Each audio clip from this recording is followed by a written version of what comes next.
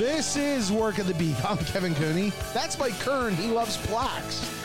I saw your plaques on the wall. This is my feeling about plaques. And I mean winning awards or whatever.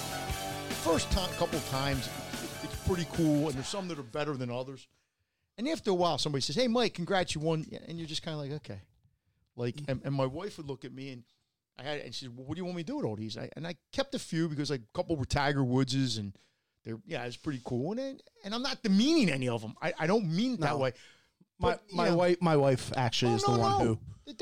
There's nothing wrong with that. Yeah, and I have, for those who obviously cannot see on a podcast, I have some of my journalism awards above my window. I was going to put them in my bathroom because usually that is where it's about. I have a good guy award from the sports writers. From the sports writers. But the first time when I won the Golf Writers, went for Tiger winning the Masters in '97, and then Tiger signed it. I knew Tiger's guy at the time, and that's pretty cool. That is pretty cool. You know, but after a while, it's just an award. Yep. You know, it's nice. It's, you know, like getting into a Hall of Fame. I mean, even I've been in a couple of those. I'm never getting in a Hall of Fame. So, your high school? I don't think Judge will put me in. I'll openly lobby for it if they want to because I made Lincoln's. Me and Jason. I believe both in it. Yeah, you talked about. Well, I don't even know if they have it anymore. Yeah, they do. And then I made the Andy Talley got me into the national the southeastern Pennsylvania, which I thought was pretty cool. Actually, it was pretty neat. And that was about 6-7 years ago. My family got to go, and So this is Work of the Beat. It is Thursday, December 5th. Before you did that, as I said when I got another award years later for another two other Tiger Awards, we didn't do what we did for that. Oh, no. That wasn't the reason. I can honestly tell you, okay, I have a first place APSC. You have a couple first places. Okay, and I have the APSC one in the middle. Yeah. Okay. That may have been the worst story I ever wrote.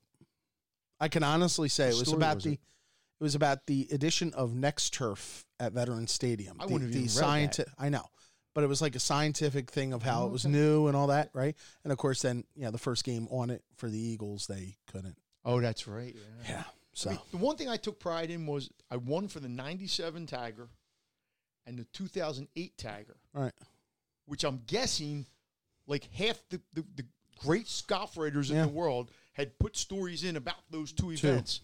So that made me feel pretty cool. By the way, the coolest part of that O2 award was our paper sent myself. We had 3 first place winners. Mm-hmm. Myself, Mr. Silsky, and Ed Kratz. Okay. To the awards of the APSC. Where were they? Seattle. Wow. They flew us cross country. Times have changed. Times have changed, exactly. Oh, I got to thank my former boss, Jeff Bideman, who really pressed for that one, and Lanny Morganese, who was the executive editor at the Intelligencer, who pressed for that. I got to go to North Carolina. Seattle was awesome. Oh, Seattle's a nice town. I haven't been there in a long time, but when I won the Pennsylvania Sports Writer of the Year, they have this thing in Carolina. Yeah. What the hell is it? Greensboro? No, it's a small town. It's like near Charlotte. Yeah. Salisbury. And anyway, me and my wife went down.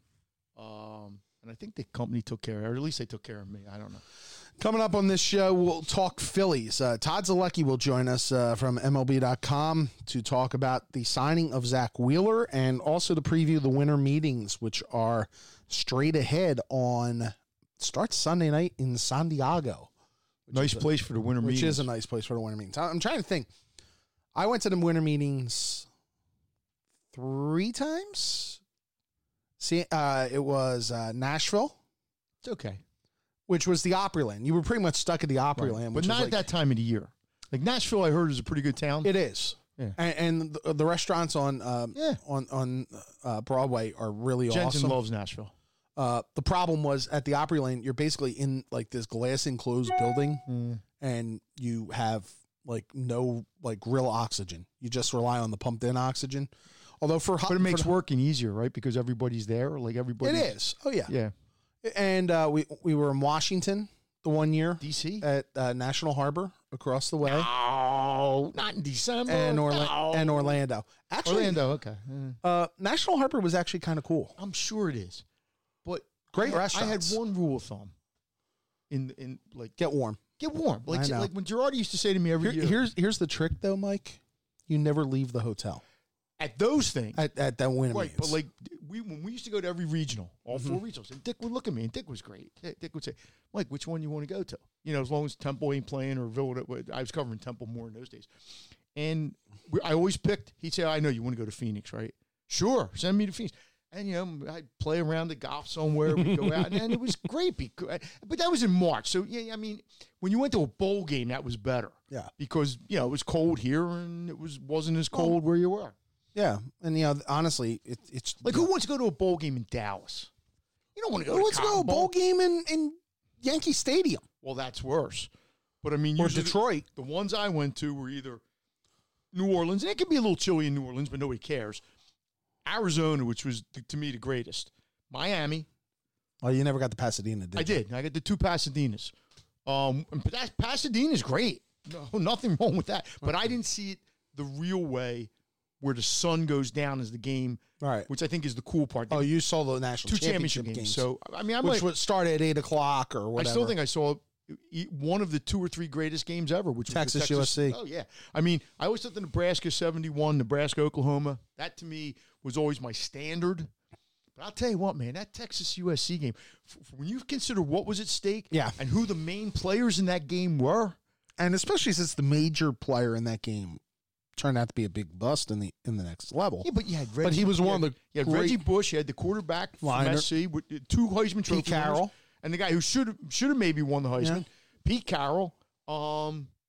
You had Lendell White there too for USC. At that point. A lot of real and the guy from Texas. I mean, back-to-back Rose Bowls. Nobody has had back-to-back bowl games like Vince Young, and they both were in the Rose Bowl, and they beat Michigan at the end, and they beat USC at the end, and people forget it now because it was 15 years ago. And God, so we'll talk to Zoe about the Phillies. We'll give our NFL and our college football championship weekend picks. Why? Because it's fun, and it's the last weekend we can pick college football. Really, it'll be bowl games. Well, yeah, but 45 of them. Yeah, but like next weekend, you're not picking the Army Navy game, I assume. I can give you a pick. I don't know what the heck's the difference. Yeah, we're down to 1 game next weekend. That's fine. So you give 1 game. I'm actually going to be at pro games. I'm going to be at the Army Navy game. There you go. And it should be a pretty good game this year. Army's been a disappointment. Yeah. Navy's been a little bit better. Army's won, 2 in a row? Yeah. After losing like 17. Yeah. It was that many? Something like that. I think it was about 12, though. Yeah. Okay. So what was your thoughts on Zach Wheeler? Look, I'm going by what most people say. My only thought on Zach was I don't think the price is that bad, given what people pay now for pitchers. I'm always leery of pitchers. When they signed Arrieta a couple years ago, I was leery of it. Because I remember that. But you got to do it. Mm-hmm. You have to bite the bullet. This guy's 29, I think. Yep. He throws hard. My only question is, like, I've seen what's happened in Boston with Price and Sale. I've seen what's happened with a lot of pitchers. He has had injuries. Yes. Now, if the guy he missed 2 full seasons. Right. If the guy is relatively healthy for the next 5 years, it's a 5-year deal, right? 5-year deal. Then I think they probably got him at the right time in his career. That 29 to 34 window. Well, he has moments where he looks incredible. Right. And he has moments where he looks like he should be a 4th or 5th starter. And I think one of the problems I have, and we'll bring it up. Well, the Phillies need one of those, too. Yeah. Well, they need a 3rd, too. I think the problem I have is I think it's too much money given all the other holes you have to fill. And one of the questions that's going to be asked to Todd is, will they go over the luxury tax and they're only like, I think 18 or 19 million short of it right now. And you still have to get a center fielder, or you have to get silly money, or you have to get a shortstop, assuming it's Didi Gregorius, or you're going to have to, and you got to find a starting pitcher, and you probably need a couple. But here's my arms. question: if not Zach, then whom? And if you're going to tell me that you're going to sign 2 number 3s or 4s, then you could be right back to where you were last year. I think my problem is, look, if you what did you think you were going to spend? Hold on. But what did you think? But Mike, I'm getting to that. Okay. If you're going to sign Strasburg or Cole, which you're not, but if you were, right, it's 300. But it's easier to take because you've seen them be consistent. You've seen them be aces for long periods of time. You're basically, maybe you're not paying ace money, but you're paying pretty substantial money for a guy with an injury history and a guy who's inconsistent. You're paying 1/3. You're paying 1/3 of 300. That in baseball today, what is it going to cost you to get a number It's 2 more. or 3? I'll be honest. I'm more concerned about the years. Well, give I me think the the 5 years. Yeah, but you have no control over and it. here's the other But you part. have no control And over here's it. the other part. It's the same AAV. Okay, What's an annual value. 20 mil. 22, well- 22, 23 mil Right. that Patrick Corbin got last year. Okay, but Patrick Corbin's gone. But why now? Why are you were so against what happened last year with Corbin and Keuchel and all Because that? their pitching staff stunk last year. They probably didn't think their pitching staff stunk, okay, as badly as it did. And now the whole world in Philadelphia is like, you have to get pitchers. Okay, you get a manager who comes in and says, we got to get pitchers, okay? So if not Wheeler, give me the alternative. But all right, here's the other part of this. You got Wheeler, now who? No. There has to be a now who part. There is a now who, but Kevin, you do this. Give me, if you don't sign Wheeler, if Kevin's the general manager, I'm going Bumgarner first. that's fine. How much is Bumgarner costing you? Probably a little less than what you paid Zach You Wheeler. think? Because I don't think you're going to have to pay as many years. And Bumgarner's how old? 6 months older than Zach Okay. Wheeler. With more mileage on him. Yeah, 1,000 more But innings. He's proven. He's right. more proven. Okay, you may be right. I'm not saying you're not right. I think Bumgarner's going to get more. That's me. Because I think he's got that cachet. But maybe he won't. What I'm just saying is this is the guy the Phillies. I'm sure Joe Girardi liked this guy. Because I'm sure that's why they probably went after him. So you have to trust that Joe Girardi knows what he's talking about. All right. And so, you know what? Let's talk to somebody who knows what they're talking about. We're going to talk to Todd Are we Zaleski. sure? Well, I'm confident Todd knows. Maybe they should have got Bumgarner and Zach. You know, It's only money. it's only money. Zoe did say today, we should point out that the Phillies are out for the rest of the top tier. There's no Rendon. There's no Donaldson. There's no. So, Why didn't one Donaldson? well, I think you're just paying for a guy who's older now and had a great year, right. which is fine. But did we think they were going in for Rendon anyway? Well, there was talk that maybe they were going to play in that sandbox, and apparently they're not Well, let because me ask you, they don't want to before go we- over the before we luxury go. tax. Would you have rather them went for a Rendon? Because then a pitcher. No, you need the pitcher. Okay, and Rendon would have knocked you out. But- Would have knocked you out. You know what? I'm And then guessing, right? the other argument, and we'll bring this up with Todd. Why not just go over the tax? Why not pay the 20%? That's a Middleton question. It's not a If you go $10 million over the luxury tax and you're paying 20% tax, it's $2 million. It's not exactly. It's not my money, but when you're talking to 208 to 218, is it really that much if you go to 220? Well, you know, to take it to another step. Go.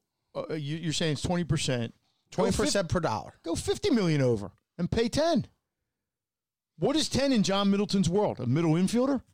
I'm just saying. The question will be, I guess, how do you get back under? Because there is an escalator when you keep going. So, Okay. all right, let's go. Todd Zaleski will here on Work of the Beat right after this. Looking to reach the sports fans of Philadelphia in a brand new way. This is Kevin Cooney. Each week, the Work of the Beat podcast with Mike Kernan and I brings the hottest topics into this sports crazed town with the people and the events that shape the landscape. Now, your business could connect with those people by advertising on the Work of the Beat podcast. Join us at 267-546-7277 or email us at workingthebeat@gmail.com to find out how you can reach out to this growing audience. It's the best sports talk in Philadelphia, and you can be a part of it. That's 267-546-7277 or workingthebeat@gmail.com to join the Working the Beat podcast family. And joining us now, the Phillies beat writer for MLB.com, entering, I want to say, his 17th year on the beat when you combine his time with the Inquirer. It's Todd Zaleski. Todd, how are you? Hey, guys. How are you? All right, 17 years on the beat. You realize that's like, ancient now. That is ancient. That's crazy. Yeah. I feel it's funny. You go back and you look at all the other papers and stuff and all the papers that were covering the Phillies back then and even just the papers that are still covering the Phillies and just the turnover and all the different faces. It's pretty wild. Yeah, and how many are not covering the Phillies anymore, but that's a whole different story. Right. All right, so yesterday, Zach Wheeler, One, after a winter last year where everything dragged out, were you surprised how quick this was before the winter meetings? Kind of, but kind of, but not really. And I say that because I think the Phillies did not want to get in. They knew that they weren't going to go after Garrett Cole and Steven Strasburg. And I don't think they wanted to get into a position where, they had to give somebody a ton of money that they didn't really love. And I think that they looked at Zach Wheeler as the best of the rest. If you weren't going to get Garrett Cole and you weren't going to get Steven Strasburg, they like Zach Wheeler over everybody else. And so if it meant overpaying a little bit and just getting the deal done now, I think they knew that they had to do it. They know that there's a ton of pressure on them to get to the postseason. The front office, they know that there's a ton of pressure on them to get to the postseason next year. So they can't really sit there and go, we're going to weigh out Zach Wheeler. Or, if we don't get Zach, then we can go to plan B and then plan C. They wanted their plan A, and they ended up giving them, like you said, 5 years, $118 million. Were they worried about the Reds? The Reds were the other team who was really linked with them. I don't. Yeah, I guess like indirectly they were. I guess the White Sox. I saw a report. I think Ken Rosenthal reported yesterday that the White Sox even offered more than 5 years, $118 million. But this is an instance where Zach's wife is from North Jersey, Mm-hmm. I think, and she wanted to stay close to home, so that played a little bit of a role. But I think the Phillies knew that there were. I think the Phillies knew that they weren't the only team that felt about Zach Wheeler the way that they felt about him. I think a lot of teams said, all right, we're not getting Garrett Cole. We're not getting Steven Strasburg. They're going to the Angels, the Yankees, or the Nationals probably, right? So everybody was like, all right, Zach Wheeler, let's get Zach Wheeler. And so that, so I think they knew that they needed to act or they were going to lose him. So 2 questions. I'm assuming that Girardi is probably the impetus. Like he's like, I like Zach Wheeler. They won't go out and get him if he didn't. And where do they go from here? Like, what's the next move or two? Yeah, so definitely, I think Joe likes Joe's in on Wheeler. I think the Phillies front office certainly likes him, and it's interesting because I think a lot of people really like him throughout baseball, and I'm definitely not saying he is going to be this guy. But I'm just saying that he compares as this guy. If you look at his velocity and his pitch movement and just his pitch repertoire, he's very similar to Garrett Cole. And again, I want to make this clear. I'm not saying that Right. He is Garrett Cole or is going to be Garrett Cole. I'm just saying that a lot of teams look at him, Zach Wheeler, and say, if we can tweak his pitch selection a little bit, maybe if we can tweak his pitch sequencing a little bit, we can get a little bit more out of him. And I know for a fact that from the Phillies' point of view, and I'm sure Joe has thought about this, that they think that having JT Realmuto behind the plate, who's really developed into a top-notch pitch framer, will help Zach Wheeler.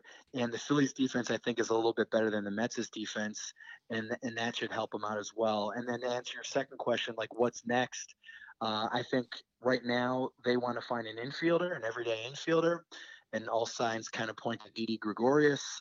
Joe talked on Tuesday night at the ballpark before a Phillies charities event and really raved about Didi. He was like, Not only can this guy play when he's healthy, but this guy, great clubhouse guy.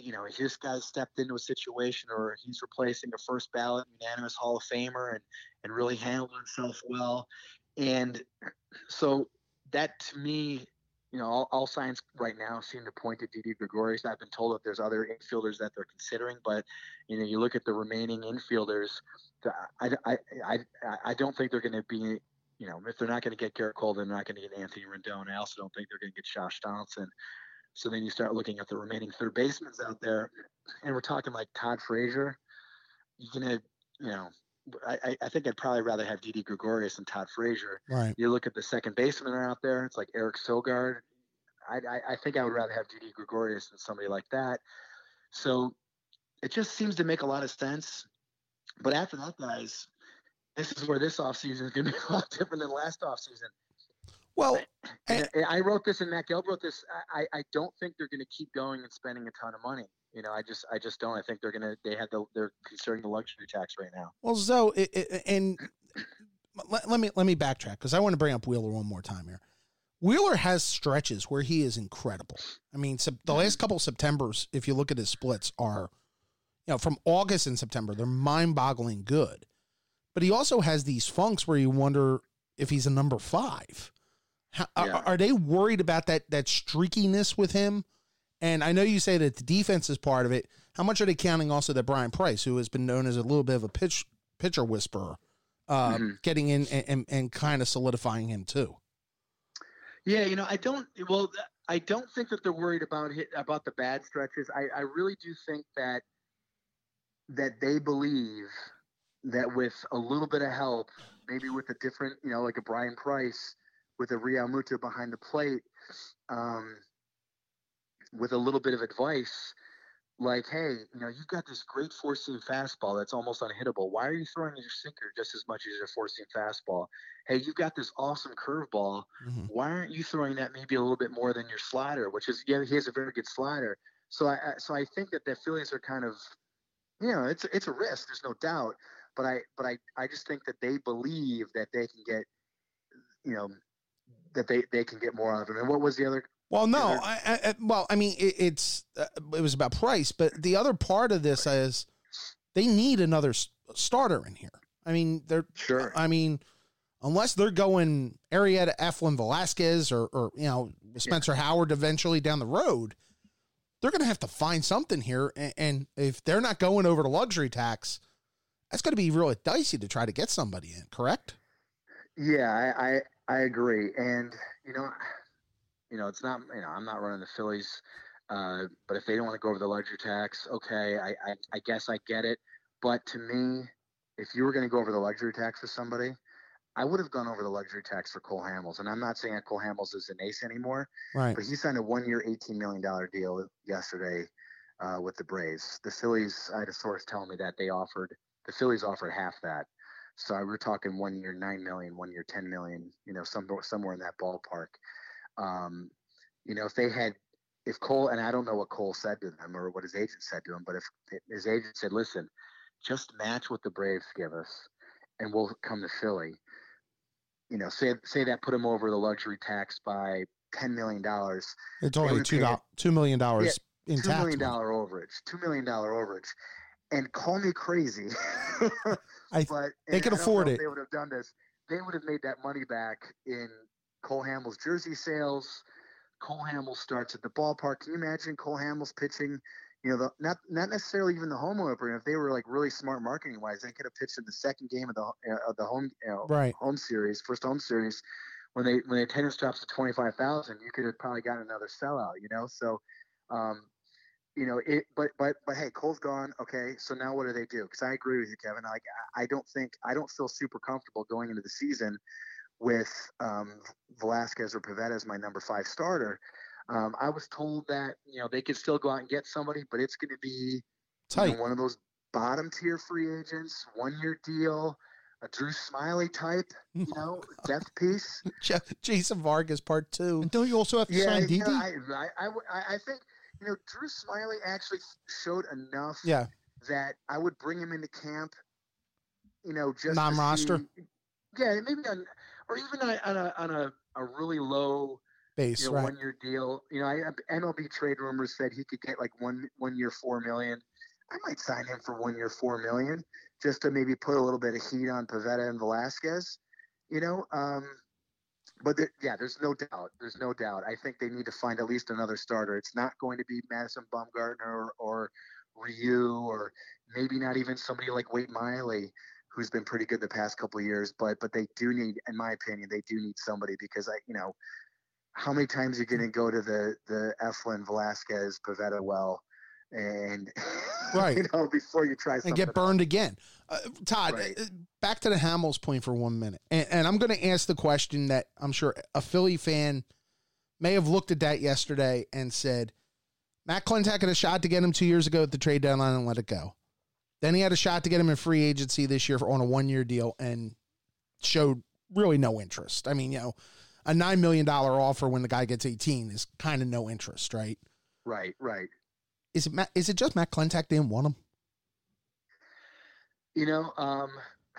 Well, yeah, you wonder a couple of years ago why you could have gotten him pretty much for nothing, and for some reason they just had no interest in bringing Cole back. I don't know if it was a Matt Klentak thing or an analytics department thing, right? But these guys, they rely heavily on the analytics department, and I think they saw some things that they did not like in the numbers that said, hey, Cole Hamels, he's not the same Cole Hamels. My argument at the time, and I know I wrote this and I said it, on the radio, that I'm a big believer in a guy like that on a bad team, getting him into a new situation will bring new life. I saw with my own eyes with Roy Oswalt in 2010. He was kind of muddling along with the Astros. He comes to the Phillies and he has an ERA under 2, like in his final 12 starts of the season. And what did Cole do when he went to the Cubs? He dialed it up. Yeah. He dialed it up with the Cubs. And I know he struggled at the end of last season, but it was an oblique injury. It wasn't a shoulder. It wasn't an elbow thing. And the Cubs were fading too. It wasn't just him. Fading. He acknowledged that he kind of rushed back from his injury and tried to kind of grind through it because he wanted to help his team. But and that's the listen. I get it. If he's told absolutely you cannot go over the luxury tax, then I guess I understand in a sense why he only went 9-10 million. But a big picture wise, like I said earlier, I just think somebody like Cole is you don't make that. Let me put it this way: you don't make that exception for Wade Miley, right? Like right. if the directive is you're not going over the luxury tax, you don't go, hey man, we can get Wade Miley, sure, 2 years, $16 million. But I'd be like, no. I said no. But it's like I can get Cole Hamels, but it's going to cost 1 year, $18 million. We're going to go over the luxury tax by $10 million to do it, though. I'd say, okay, go ahead. So that the Cole Hamels thing continues to kind of puzzle me. From what you guys are saying, I'm still trying to figure out then how are they going to sign Didi or anybody else that they got? They'll have enough money, I think, for Gregorius. But you're making it sound like they're kind of 17 million, I think, right, Todd? 16 or so. It's depending on Matt Gelb and the Athletic rotated. They're about 20 million. I said they got a little more than 16.5 million. So it's somewhere in that ballpark. Didi is probably not going to cost. Again, I think it was MLB projection. It had like a 3-year, $42 million contract. So that's a $14 million. So you still have then a few $1 million left over to maybe sign a bullpen arm and a bench. It just sounds to me like what you guys are saying. They're going to, if they want to have a team that can be competitive next year to win a division, they're going to have to go over the luxury tax at some point. Maybe not by a lot, but. Yeah, I think a lot of people feel that way. And that's the whole thing with Hamels. Why I thought they should have made the exception there. So, but if they don't go over it, I think what you're really hoping for is, do you believe in the value of good coaching? Do you believe in an upgraded manager and how much he can help a team? So, they might be bringing back a lot of the same players, but what you're hoping though is that Joe Girardi can get more out of this team and motivate this team more than Gabe Kapler can. You're hoping that the new hitting coach, Joe Dillon, who is the assistant hitting coach with the Nationals, can coach better, reach his players better, and get them to produce more than John Maley did. And I think it's, in my opinion, it's a no-brainer that Brian Price, longtime pitching coach, he coached Jimmy Moyer back in Seattle. That's how long he's been doing this for, is going to get more out of this pitching. That was the last century. Rosetta, Velasquez, than Chris Young. Can I ask both you guys real quick? Is Gene Segura going to be on this team? Yeah, I think he's going to be on. Because I kept hearing things that they would kind of like to move him, but they can't because of his contract. Well, now with Hernandez gone and Todd will step. Yeah, with Hernandez gone, Segura is still under contract for, I think, 3 more years. That sounds right, yeah. Yeah, 3 more years. And his salary actually is pretty affordable. Now, he did not have a good year last year. He was below average offensively. But yeah, he's going to be back. The only question with him really is he going to be your second baseman or is he going to be your third baseman if they end up signing Gregorius to play shortstop? That's really the only question there. Could you see a trade coming out of San Diego in the winter meetings? I think it's possible, but here's the other thing, because the team hasn't really drafted too well and developed too well the past several seasons, they don't really have a lot of depth to trade from. they could trade Velasquez or Pivetta. They would definitely trade either one of those What? two. But you're trading low, you know. But I understand. As somebody else could Yeah. take him as a reclamation project, basically. Yeah. So yeah, what you're doing is you're kind of doing, you know, because if you look at the analytics, both of them have great fastballs. Both of them have good breaking balls. You know, they have those types of numbers where a team can go, okay, well the Phillies can't figure it out, but our guy is going to be able to figure it out and get them on the right track. You know, everybody thinks that they're the smartest at what they do. So but you're still not going to get, I think, like a big return for Pivetta or for Velasquez. You know, I personally think that they should dump Odubel Herrera just to trade him. Just get rid of him. Just move on. It's time to move on. You don't want to bring him into camp.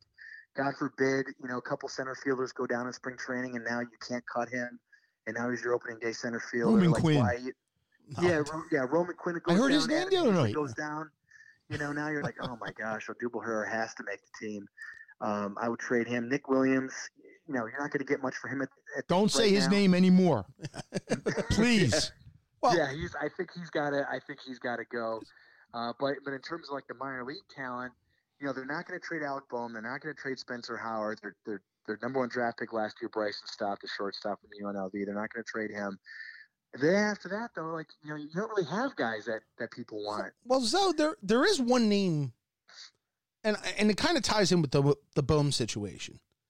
You know, look, they're going to have to make a decision here on Rhys Hoskins in the next couple of years, whether they're going to pay him a big contract or not or whatever. Obviously, he didn't show you much in the second half. If somebody came to them, would they listen at this point? Yeah, you know, I do think that they would listen, but I think it would have to really kind of move them, like one of those, this is an offer we can't refuse type of deal. Right. And I say that because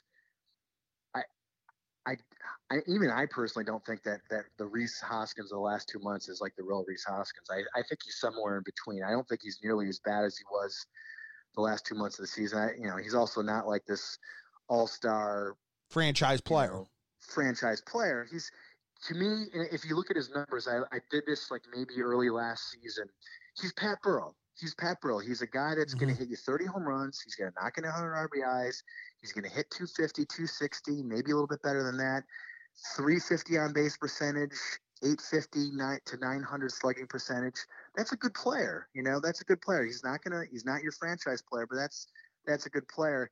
And I think until they know, you know, what else they have coming, you know, and you know, if Alec Boehm can really play or not, then I think they might hold on. But again, who knows? You know, somebody might call him up and make him an offer for a starting pitcher, and the Phillies might say, you know, we'd be stupid not to do this. So, right. You know, and maybe they do. And I say that just as he's the one guy that if you maybe could trade for pitching and maybe you could play around, get maybe a fill-in first baseman and see if you want to move Boehm there, and it could. Yeah, there's a lot of different variations that they could get creative. Can Bruce with. play first base? Jay Bruce could play first base too. Yeah. Jay Bruce could play first base. Yeah, and, you know, but you know what else is interesting is maybe the next collective bargaining agreement or even maybe DH. You know, the DH. You know, so if you think about that as well, they could make Rhys Hoskins could be your DH for the next several seasons, with Alec Boehm playing first and maybe somebody else playing third. Is Real Muto extension probably closer to the spring or closer to opening day at this point? Yeah, so here's kind of the way it was laid out to me is, and I know a lot of fans have been kind of like panicking about, oh my God, like why haven't they signed this guy to an extension yet? Well, it opens them up on the tax. It opens them up on the tax. So I think that what they're going to do now is, I think the plan, maybe it doesn't work out this way, but the plan is sign him to a 1-year deal around his arbitration number. His arbitration number is going to be around $10 million.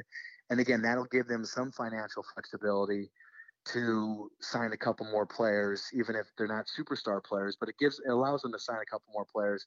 And then once that contract is signed, then work on the extension, you know, a 4-year extension. But, you know, in other words, if they sign them, so you send them to a 1-year, $10 million deal now, that helps your luxury tax for 2020. If today they would announce a 4-year extension with the arbitration number kicked in, now the average annual value of that deal jumps up to like $18 million. And now you've taken an $8 million chunk out of your luxury tax number for this year. So there's actually kind of a method to the madness, and whether or not it works out, I don't know. but that's kind of the plan that they hope to implement to make this happen. All right, last question. How much you going to miss Gabe Kapler? Todd? What? How much? How much you going to miss Gabe Kapler? Am I going to miss Gabe Kapler? Yeah. You know what? Like, he was actually a fun guy to cover. He was an interesting guy to cover, like copy wise. You know, he was never dull. Like, he was never dull. Like, not only just some of the crazy moves he made early in his tenure, but talking to him every day, why he did certain things, hitting Rhys Hoskins leadoff, and you know, playing players out in certain positions and using relievers in certain situations. He was interesting. I'll put it this way: if you said to me, who would you, if you had to cover another guy for the next 5 years, would you rather cover Gabe Kapler or would you rather cover Ryan Sandberg? I'd take Gabe Kapler any day of the week. Well, I'd rather cover that wall, that chair over there, than Ryan Sandberg. I mean, that was the most disappointing thing to me because he was such a great player. But I'll tell you. Can I say this, Todd? I think Todd and I both knew that first spring training it was not going to work. Just the way he handled people and how boring he was, that it was going to be just bad. Yeah, he just wasn't a great he wasn't a great communicator, and you definitely need to be a good communicator in this job nowadays. And the Jimmy incident when he benched Jimmy at spring training. Yes, that was a good one. He benched him and said he benched him, and Jimmy didn't even know he was benched. And, it kind of blew up into a thing, and that's a part. Well, that's like Hernandez last year, not knowing. That's like Hernandez not knowing he was being reprimanded. I just got the day off. but that provided great comp because Gabe actually called everybody back in and explained himself again, and so Gabe was always gave us something to write. And as a reporter has not covered a winning season since 2011, I like having something to write. You better cover a winning season this year, pal. Yeah. And I should point out, Todd, next year you have a book coming out, correct? Yes, I wrote a Roy Halladay biography called Doc, The Life of Roy Halladay. It's coming out next May, and I'm pretty happy with it. I think it obviously covers his entire life and then the tragic end of his life, but a lot of great stories, anecdotes, and kind of what drove this guy to be great. And I think a lot of people will enjoy reading some of those stories and seeing kind of what made him tick and what he struggled with. But I had a lot of fun doing it. A lot of people, that I talked to for this book really loved Roy and really got a lot from him and really kind of carry a lot of his, teachings, methods with them, which I think is kind of cool that his legacy kind of carries on, even though, again, sadly, that he's not here anymore. Didn't he throw his perfect game in May? Yeah, it was in May. Yeah, so it'll be coming out right around then, right? Yeah, right around the 10-year anniversary of his perfect game. Awesome. I know how hard Todd worked on it because I would see him at the ballpark after transcribing at night and with the kids and everything, and I know he really worked. That's why I don't write a book. So make sure you pick it up in May. Yeah, it was tough. I actually midway through the season, I actually ended up hiring a kid at Temple to help me transcribe some of the interviews because I was just getting crushed by him. But it was a lot of. Roy was a super interesting guy. Obviously, he was a great pitcher, but. I think everybody kind of knows the story of how, he pitched terribly in 2000, got sent on an A-ball in 2001. But, he was a couple bad months from being released and being known as an all-time first-round draft pick bust. And not only, and Hall of Fame pitchers don't have bad seasons like that. They just don't. Like, I went back and looked at all the Hall of Fame pitchers. Roy Halladay had a 10.64 ERA in 67 2/3 innings in the 2000 season with the Blue Jays. Right. It remains the highest ERA in baseball history of any pitcher that threw 50 innings in the season. Roy Halladay still holds the record for arguably the worst season ever by a pitcher in baseball history. And the guy made the Hall of Fame. It's so unbelievable when you think about it that way and how he accomplished it. Zoe, enjoy San Diego. Go say hi to the daycare people. Yeah, I can't wait to read the book next year and enjoy the winter meetings and happy holidays, man. Thanks. Take care, guys. Be good. Thanks. Todd Zolecki joining us. You just touched on something there. What? the worst part of writing, I thought about this. Like, whenever I did Cheney stories or things that involved a lot. By the way, transcribing, that would be a great book. Cheney would be a great book. Yeah, but he's 87 now. 88. I know, but there's still enough people around him. But I would probably have. I know. I've been down this road a million times. I know, and I probably. Like, I'll be honest. Like, if there was one person I would want to write a book about that I covered, it would be Charlie. Yeah, and Charlie is balked. I know people have asked Charlie to do a book. Me and Cheney have been down this road, and maybe I do it without him. I have the stories. But it's the transcribing that stuff. I can't. And what Todd just said is perfect. You have to get somebody almost to do that because that's what takes all the time. Yeah, it is. Especially Cheney. And you have to clean it up, too, to make it more of a family-friendly, don't you? If you're going to write a book about Cheney, I think you have to write the book about Cheney. Yeah. You know, clean it up. That's like turning like some really good R-rated film where they take all the words out or something. It's like watching Die Hard on like a regular station. No. Bronx Tale on TNT. It's not happening. It's not the same. No. I mean, but yeah. I mean, look. It's fascinating. It was fascinating. The Hamels aspect of that was fascinating. Look, maybe. I don't know if bringing Hamels in is the right move. I'm just it's interesting to me to hear you guys talk that they're this close to the luxury tax with a team that finished fourth. Now I get it. There's things, but there's some bad contracts on there. Obviously, but there's still like if this team was one player away, and maybe they are, it would be easier. But I know. But you're sitting here going, Mike. They got to do this. They're going to sign Didi. I mean, I think all indications are that if Didi Joe wants him here, he's coming. 2 years ago, I thought he was the best player in the Yankees. I don't think even when they had Aaron. I mean, the fuel of the Yankees. Well, is that the way you're putting it? Yeah. Here's the issue. And he's a great clubhouse guy from what we've heard. If the Phillies don't get Didi, they're in a world of trouble. Well, no, it just means that they're going to play Segura and Kingerly probably. And who plays third? Well, in May they're going to bring up the third baseman. They don't want to bring him up at the start of the season because of all that contract nonsense. But he may not be ready. Well, you know he has what? limited time. At some point, somebody's got to be ready. I get it. And now you're telling me this is interesting. There's top pick last year as a shortstop. So if you go out and sign Didi to a 3 or 4 year deal, which I guess is what it's going to take, and then your best prospect is down in the minors and he's a shortstop. That's just a little weird to me. Like how? Well, who's your best prospect? You're saying? You say the guy that they just drafted is a shortstop from? Yeah, but he's 2-3 years away. I know, but then when he's ready to come, what if Didi's here and is one of your best players? Didi's only going to sign 2 or 3 years. Right, but what if after 2 or 3 years you want to keep him here? Like, what if he's good? You can move him to second, and then Segura's gone. And then what do you do with Kingerly? Kingerly's going to center field. I get the feeling. Like for good? Like for good. Yeah. Okay, as long as that's the plan. Todd's right, though. They can't have a Dubal Herrera around on opening day. I think, no. Anybody that thinks, well, first of all, why would you? He wasn't that good anyway. And he was a 228, 230 hitter. What I think is going to be interesting is what they're going to do in the other. Well, Harper obviously is a right fielder. But they have Jay Bruce, and Jay Bruce, until he got hurt, was a pretty good addition. Yeah, he was. And you know what Jay's going to do. I mean, but you're also bringing McCutchen back, and he's got a couple years left. That's not going to be a platoon thing, do you think, is it? Like lefty-righty? No. McCutchen's going to be in the lineup. So how are you going to use Jay Bruce? Probably your first bat off the bench. But don't you have to use him more than that for what he was doing? Well, remember, Seattle's paying a lot of the salary, so it don't matter.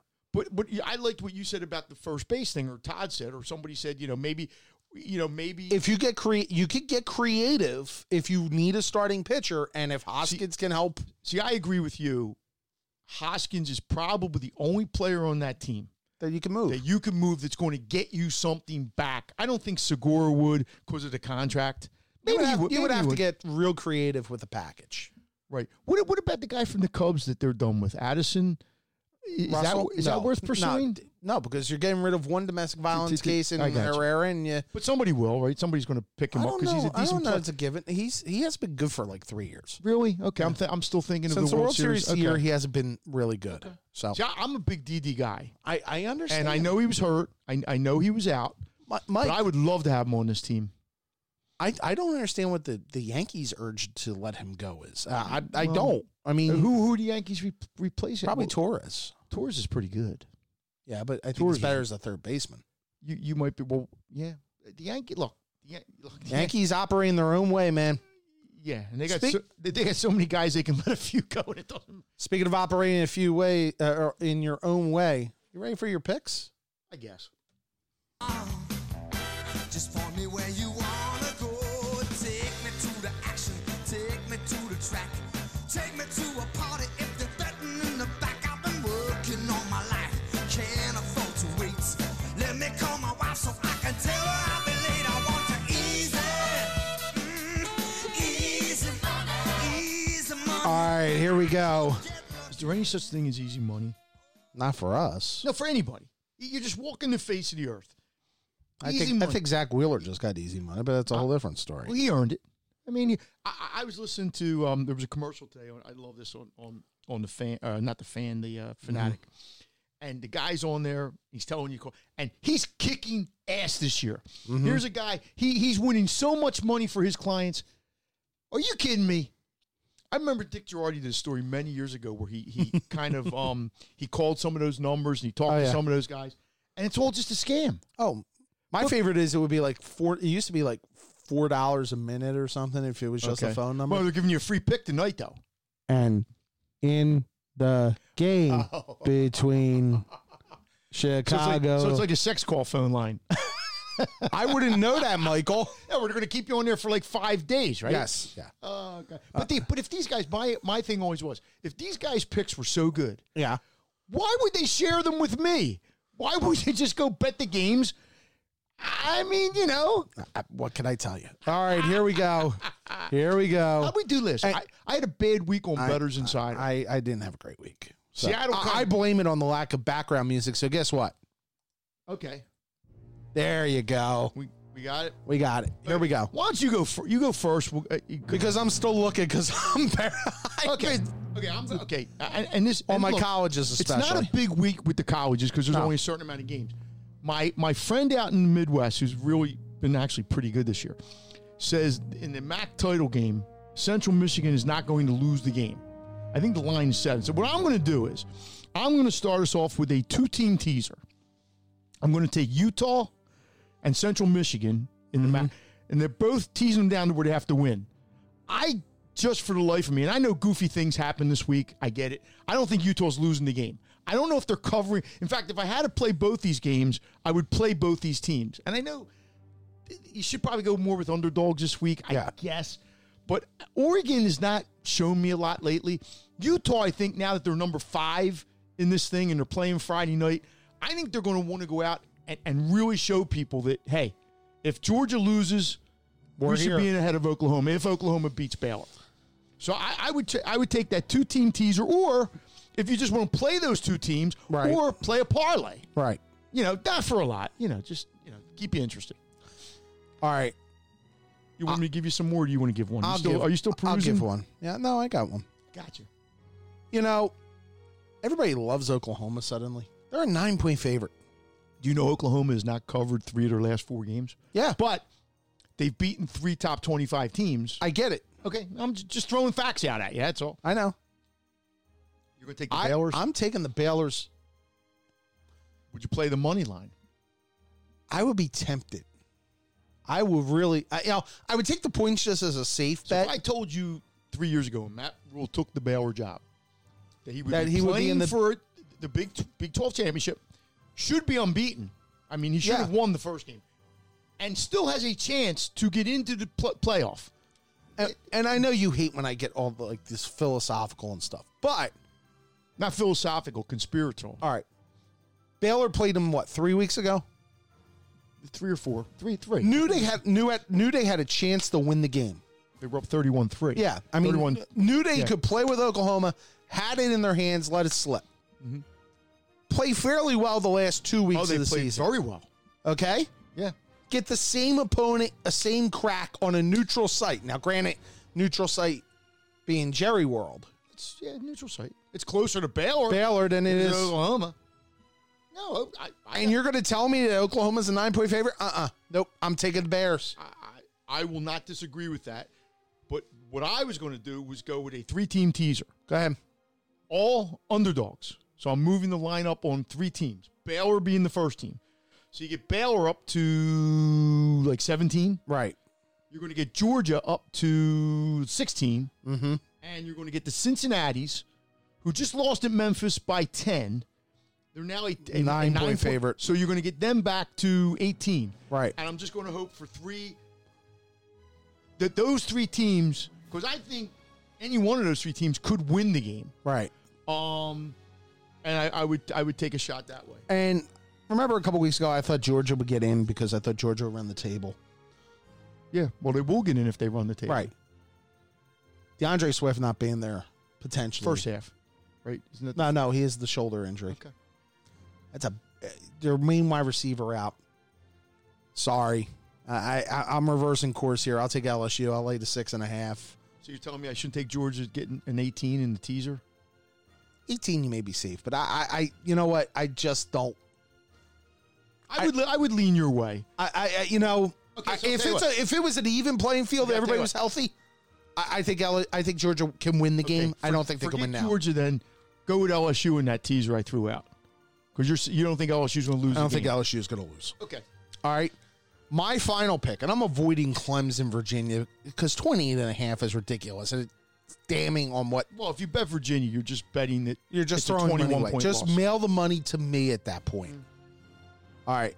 I'm going Appalachian State So am I. in the Sun Belt Championship Give them game. 6.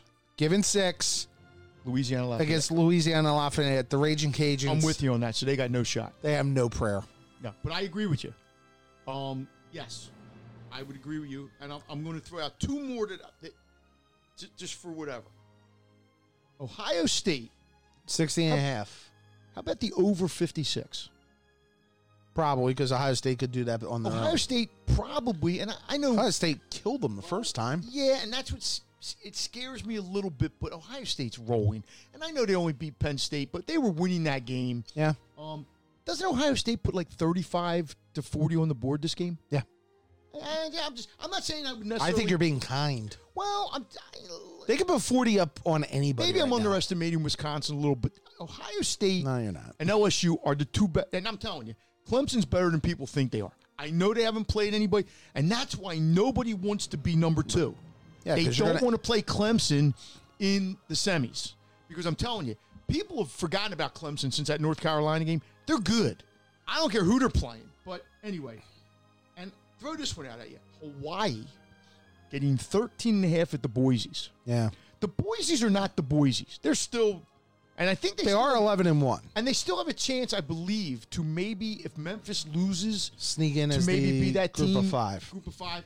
But Hawaii's not bad. Going to Dallas. Yeah. Is that where they're going? They They will would go go to Dallas. Yeah.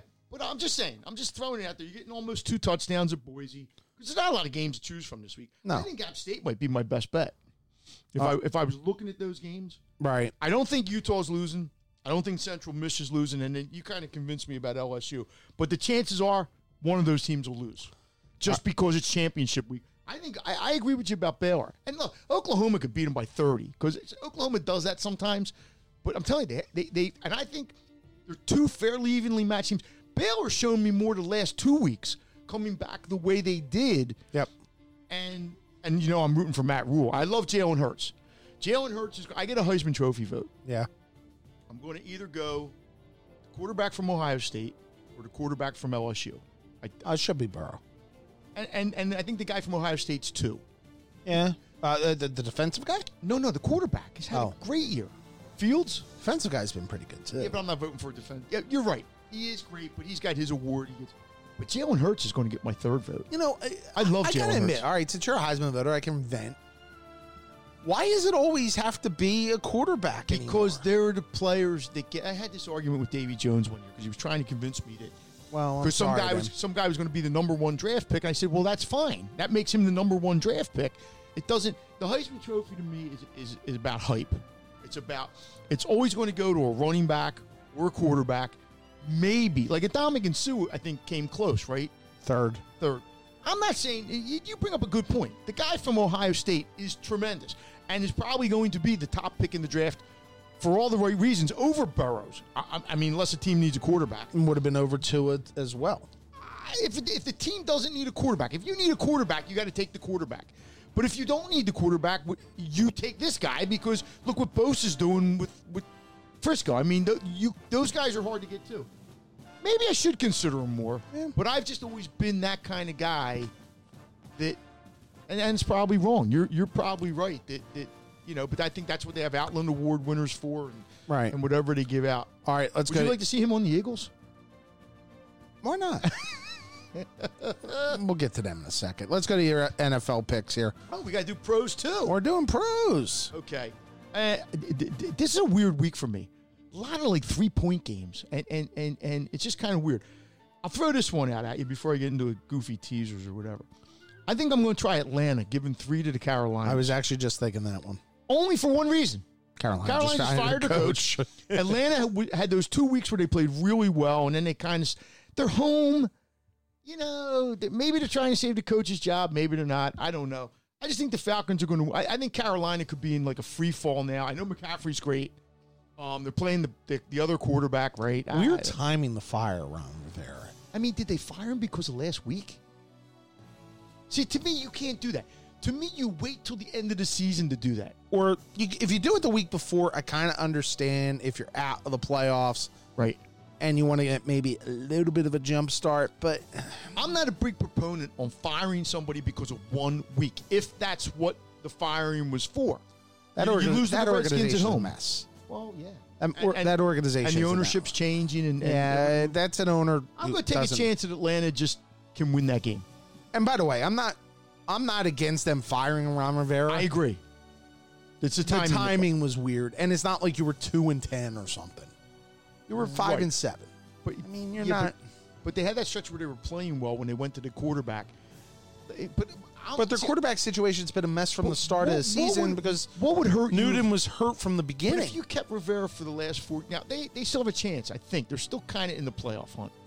Well, they're kind of they list them when they put the teams on the board. Well, the division's gone for them. So. Division's gone. But what would be the hurt of letting him coach the final 4 games? Who knows? Okay. All right. My first pick. I'm going to take the Bills. 5.5. It's 6. 6. Okay. At home against the Ravens. Look, I think Baltimore's really good. I think Baltimore's the best team in the league right now.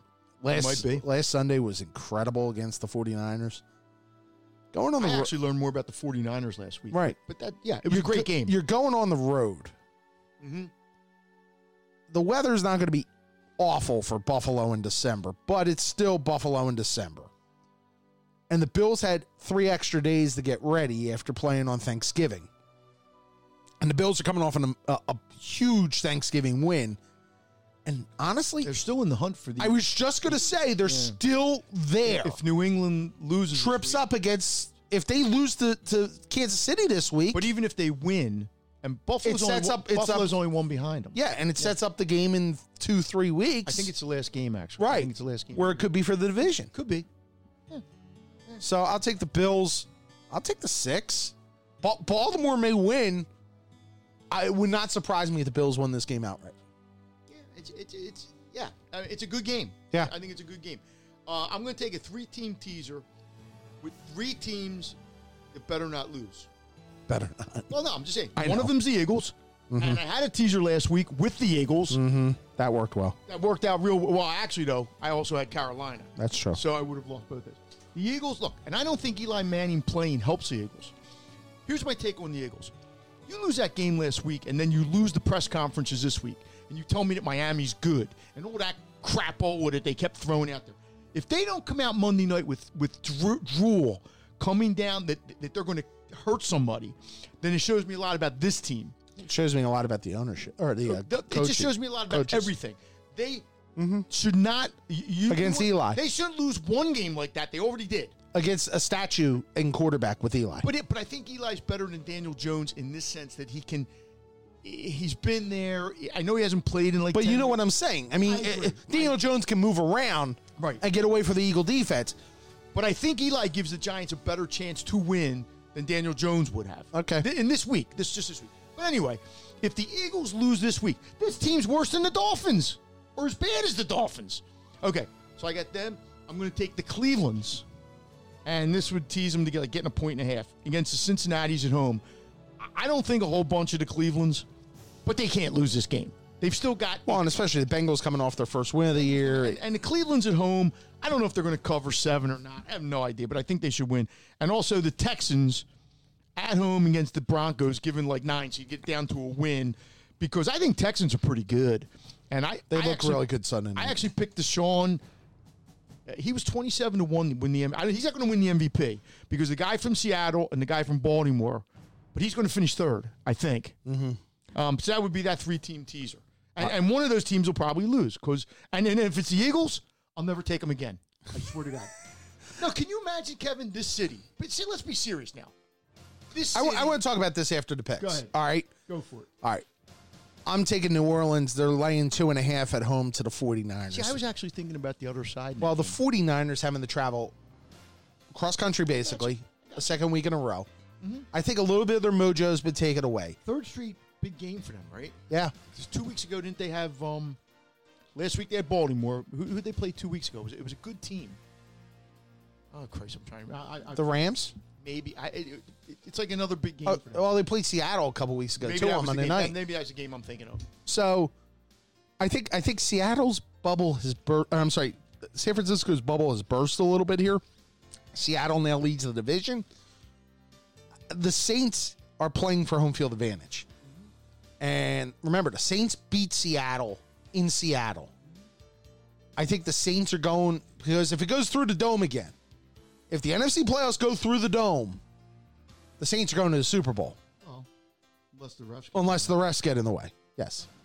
I think there's so many good teams in the conference that I wouldn't. I agree with you. The team that's got the home field advantage, but I think there's so many good teams this year. I think teams could go on the road and win. Right. But the Saints aren't one of them. I think for the Saints to go to the Super Bowl, they're going to have to get people in their own building. I don't see them going to Seattle and winning. I don't see them going to Lambeau and winning. See, I can see almost anything. I think those teams are so evenly matched. I think Seattle, San Francisco, New Orleans, maybe Green Bay. The Rams looked really good last week, but I wouldn't because the Rams aren't even guaranteed of getting in. But those 4 teams, I guess, right now look like the 4 best. And I'll take. Here we go. Go ahead. I'll take the Chiefs. I'll get the 3 on the road at New England. See, I was looking at that game too. I think the Patriots are in trouble. I don't think they're in trouble. I just don't think they're vintage Patriots. The part that scares me is they can't score. But every time we say that, that's when they come up and win a game. Like every time Max Kellerman is writing them off. You know, I know the next week. This doesn't feel a little different. Yeah, a little different. No Gronk. Because the quarterback's 42. I get it. I get it. They have no wide receivers besides Edelman.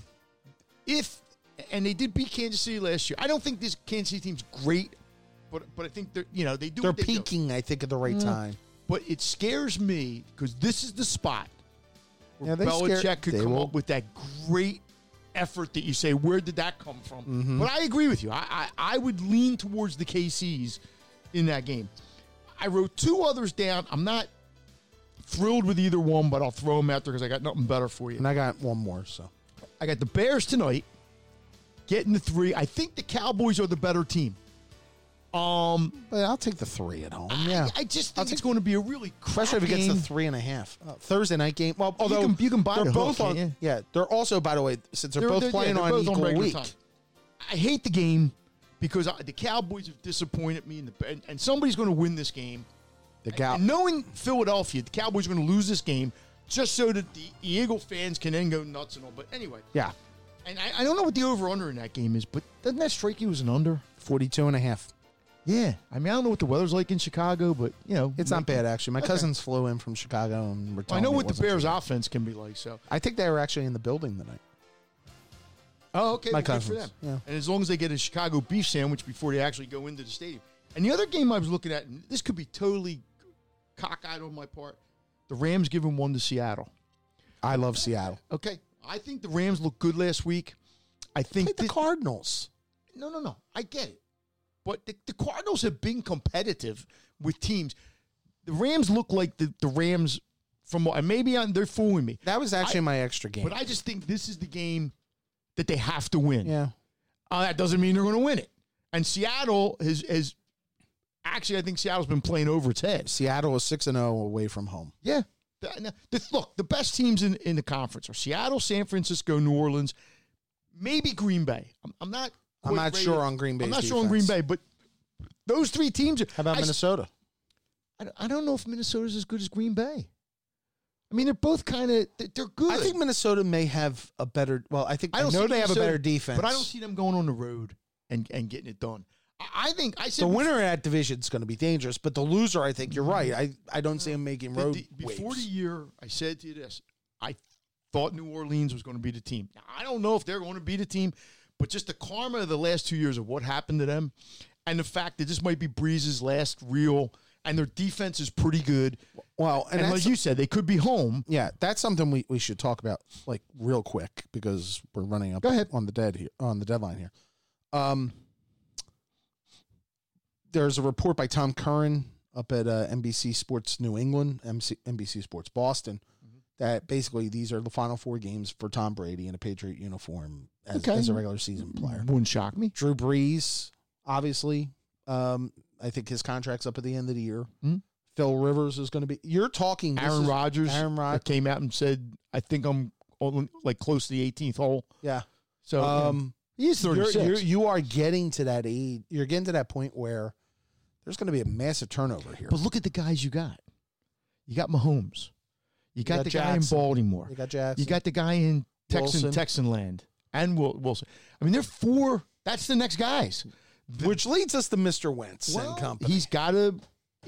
This is the one thing you asked me last show we were on about the significance of them getting into the postseason. Okay, it gets him experience. It gives Do you want to go into year 5 of Carson Wentz without him having been in a postseason game? I don't.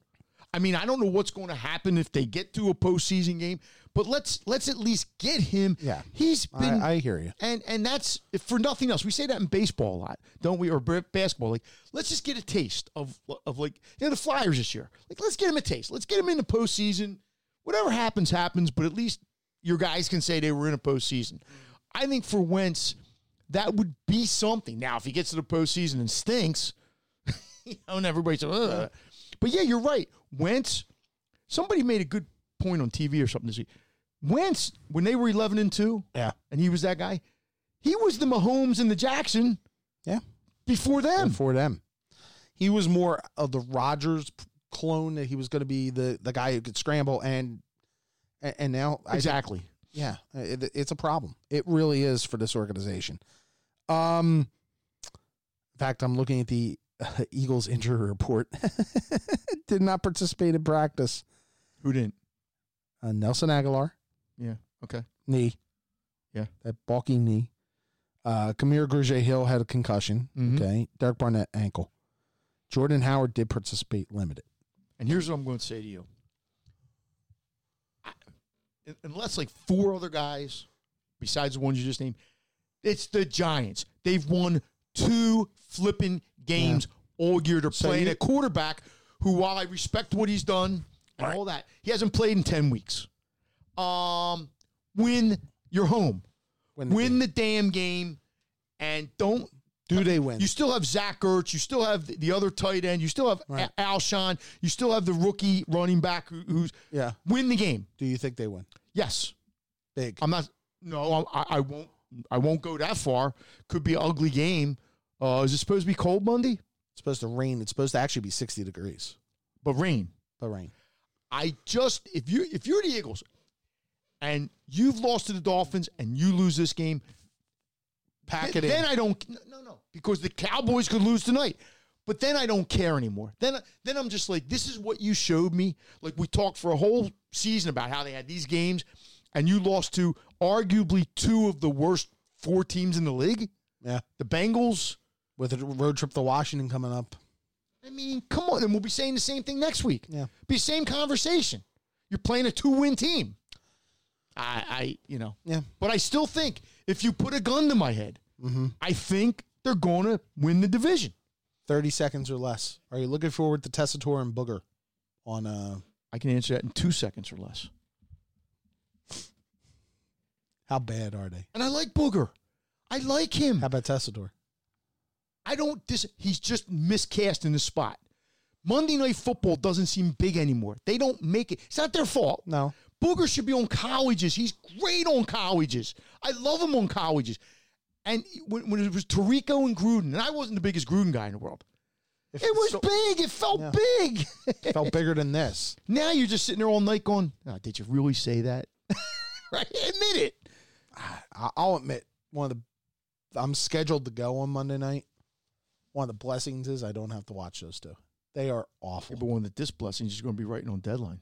I'm going as a fan. Oh, good for you. Tickets. Oh, good for you. The game will stink. Yeah, but good for you. But the wife and I get a night out. That's tremendous. In the rain. So what you should do is plug it in and listen to Testator. What's his name? Testator. Yeah. On your thing there. Silsky and I call him Guy Smiley from the Sesame Street, the game show host. I just think he's miscast. He's awful. Yeah, and like awful. I said, I like Booger. Put him back on college. By the way, I once again extend the challenge to any weather person who wants to come on this show to talk about winter forecast and how you guys always screw up. They don't always screw up. You remember when they screw up. It's like my football picks. I could go 6-0 this week. Nobody's going to put out a tweet. Mike went 6-0. Mike goes 1-5. Yep. There'll be a tweet that Mike sucks. Yep. Thank you, sir. Yeah. Have a good weekend, everybody. Glad you could join us. We will talk to you on Tuesday. This is Work of the Beat.